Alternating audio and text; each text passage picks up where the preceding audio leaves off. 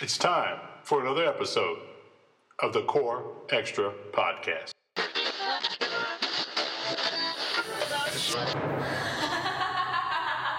had the hair in the middle of his back and a horn on the top of his head. Big triangle-shaped shiny object in the sky. I don't know what it was. That's enough. That's enough. None of this stuff is real. I know what I saw. On this episode of The Attic, we learn how two killers are responsible for saving the lives of millions.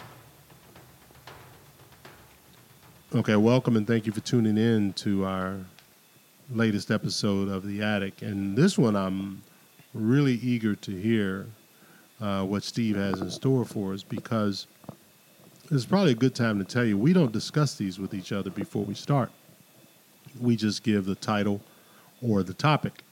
So when I hear that two killers saved millions of lives, that's something I want to hear. I want to hear how this happened, So with that, Steve, why don't we get started and tell the listeners how two killers saved millions of lives. This story takes place in Edinburgh, Scotland in the early 1800s. Now you have to understand, medicine in the early 1800s is way different than it is now. Nowadays, you can see what the human body consists of with CAT scans, PET scans, X-rays. Yeah, or MRI, sonogram, Yes. anything like that, right? Yes, absolutely. But in the early 1800s, the only way to look inside of a body was to cut open a body.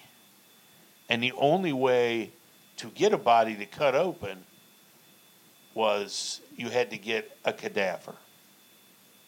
Now, early in the 19th century, the demand for cadavers was scarce for scientific dissection. Just wasn't a lot of bodies that you could get to. And the idea of, bodies being just people just giving you your body was not even thought of. Right. Bodies used in dissection only came from three places: a suicide, either a prisoner that was condemned and executed, or, if you can believe this, orphans.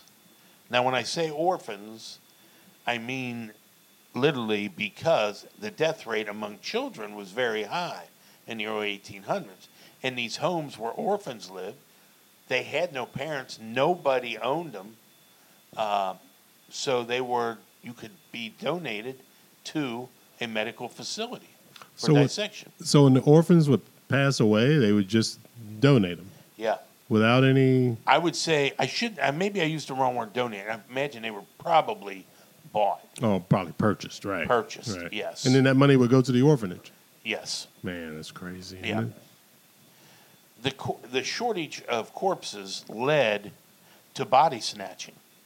Mm-hmm. Now, that's a barbaric thing that we think of today. Right. But back then, there was money to be made in body snatching. Right.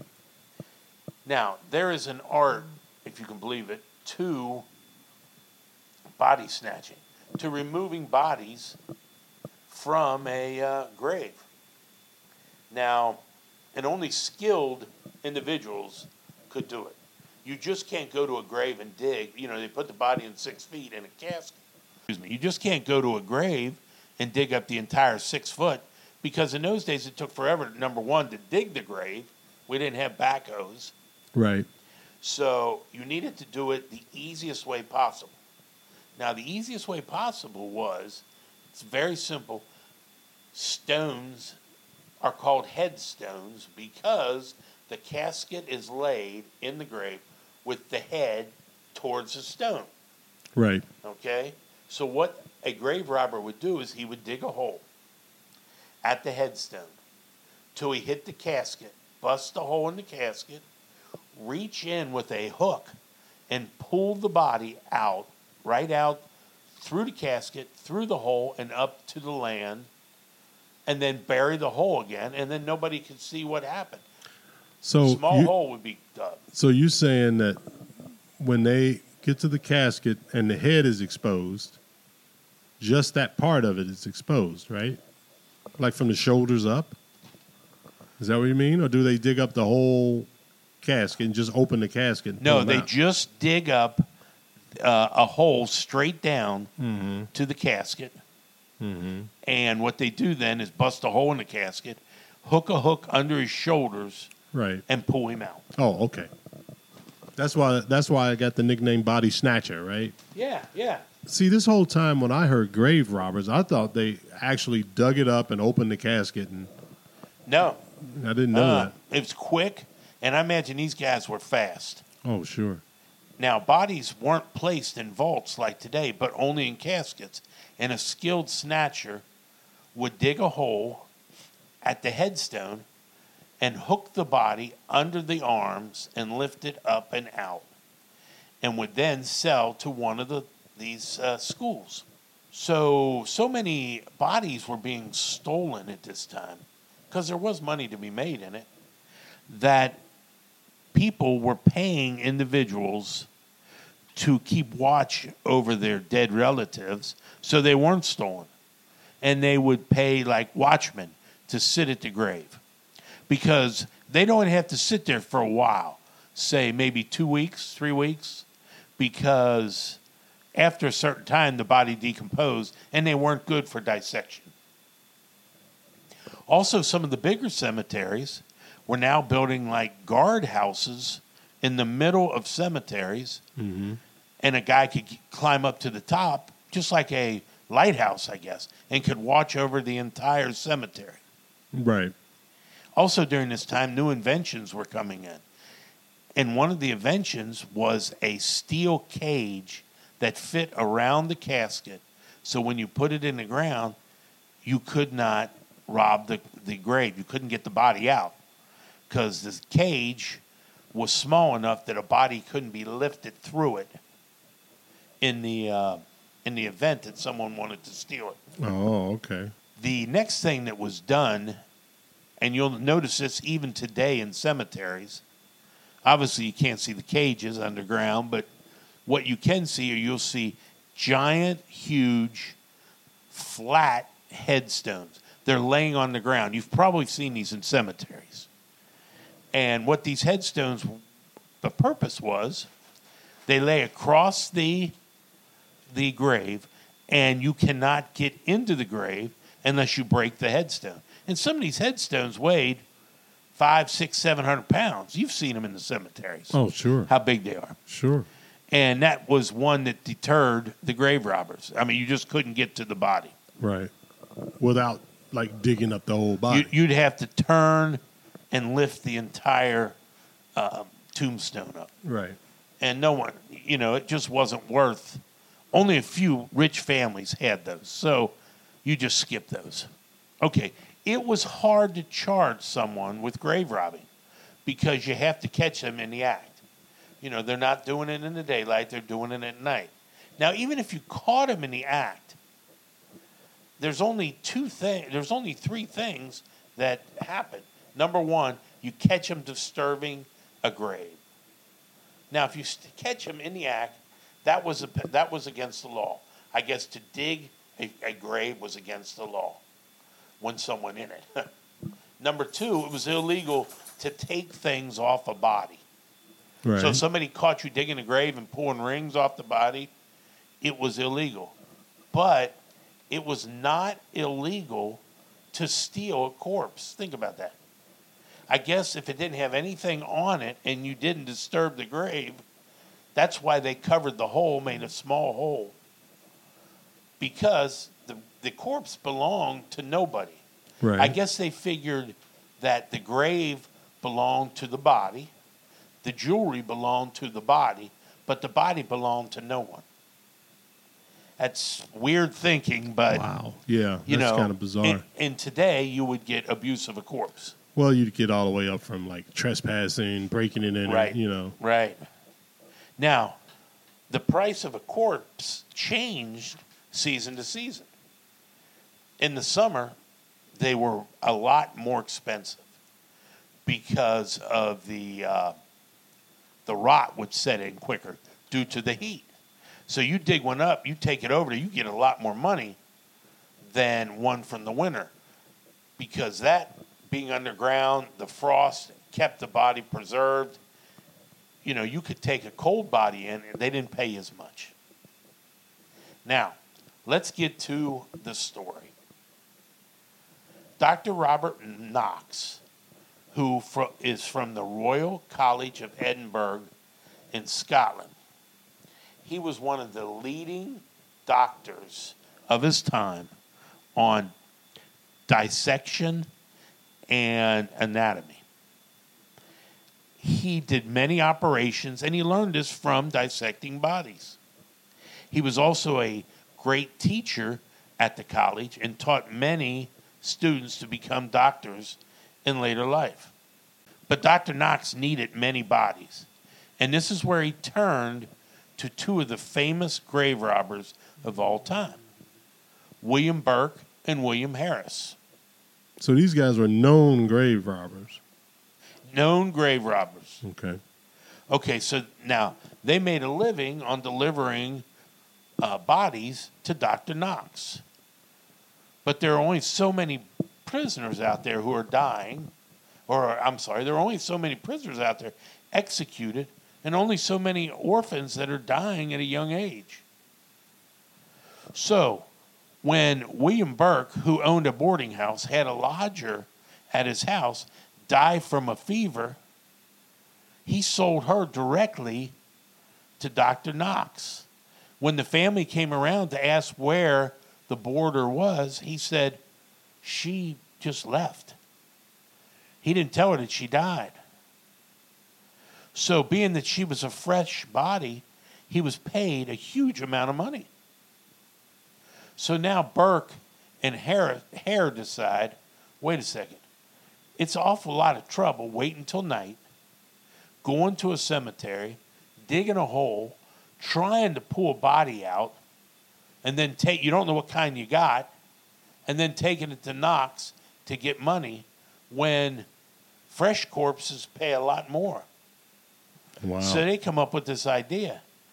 Instead of going through all that, they're just going to start murdering people and selling them directly to Knox. Wow. They just, wow. I've heard of a lot of motives to start murdering. Usually it's like psychological or even financial sometimes, but man, this is like their business model. And you can't, I mean, when I say a lot of money, maybe $10 a body. I mean, it's not like... Oh, right. Back in 1800s, that's a lot of money. That's a lot of money. So they end up killing at least 11 people and selling their bodies. Damn. Now, 2 of these were lodgers at Burke's house.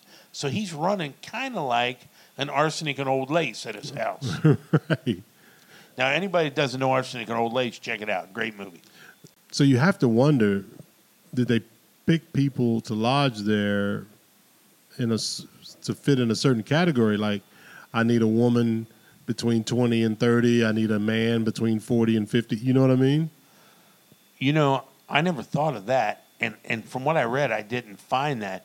But I would think they're selling their bodies to Dr. Knox. Dr. Knox doesn't seem to question where the bodies are. Right. I would think that as a physician, if all they were getting were executed prisoners, which are probably men, right, and all I'm getting are orphans, which are probably kids, right, I would probably ask for a woman.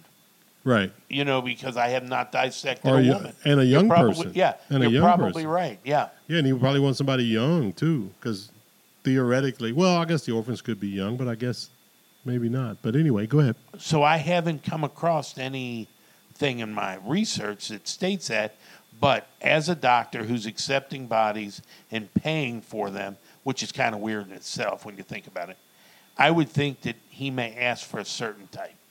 Right.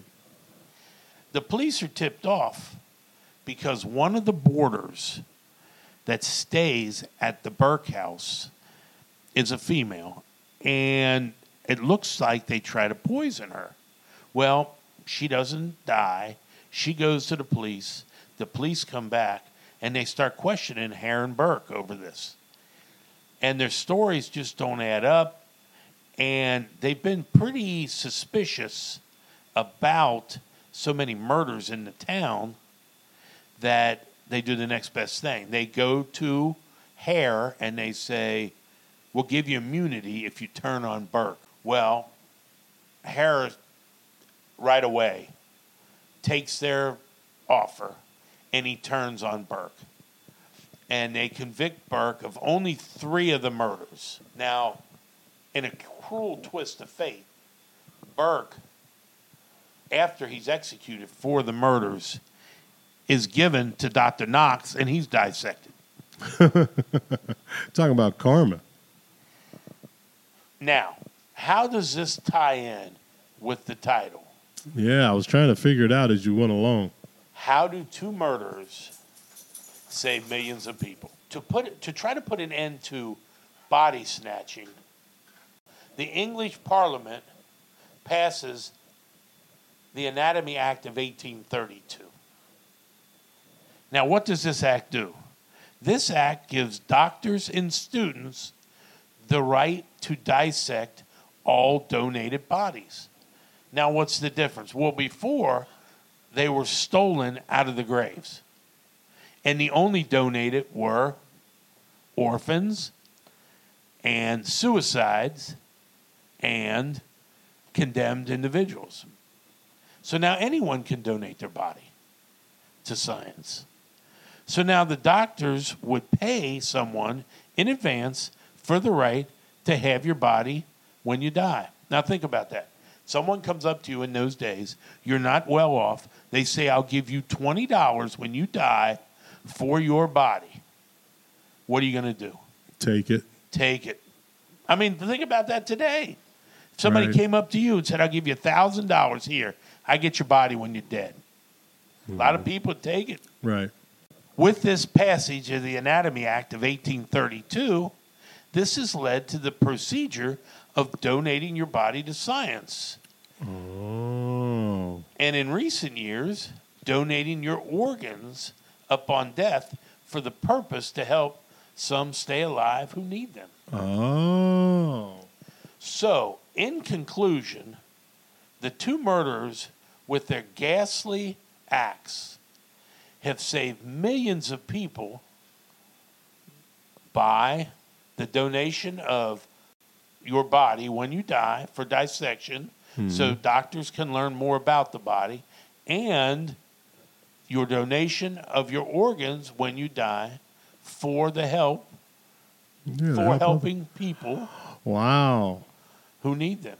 So really, these 2 horrible human beings kickstarted something that still goes on today, and it's you know they've saved countless of millions of lives Countless of millions of lives and by improved the lives of others. killing those 11 people. And it all started with wow.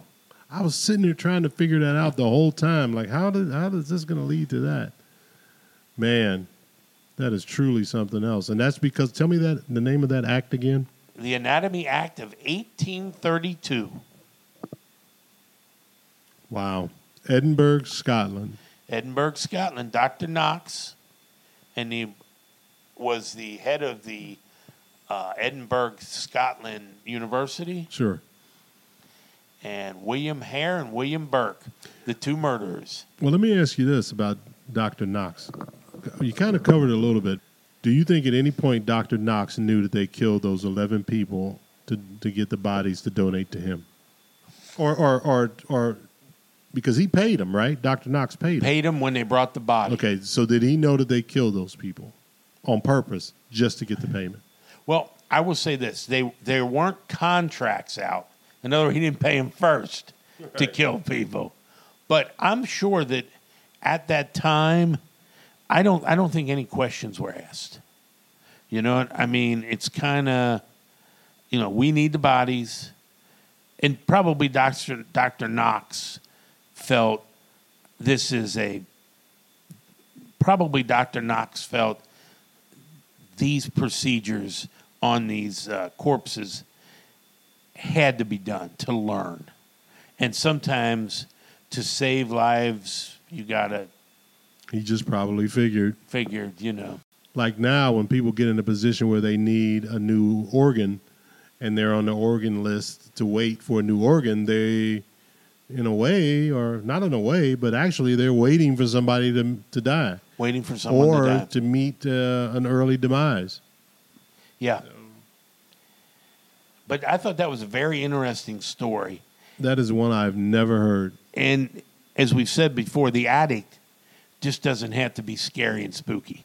It can be unexplained, or it can just be a very creepy story like this one. Next week, no other object has as many superstitions, legends, and scary tales associated with it.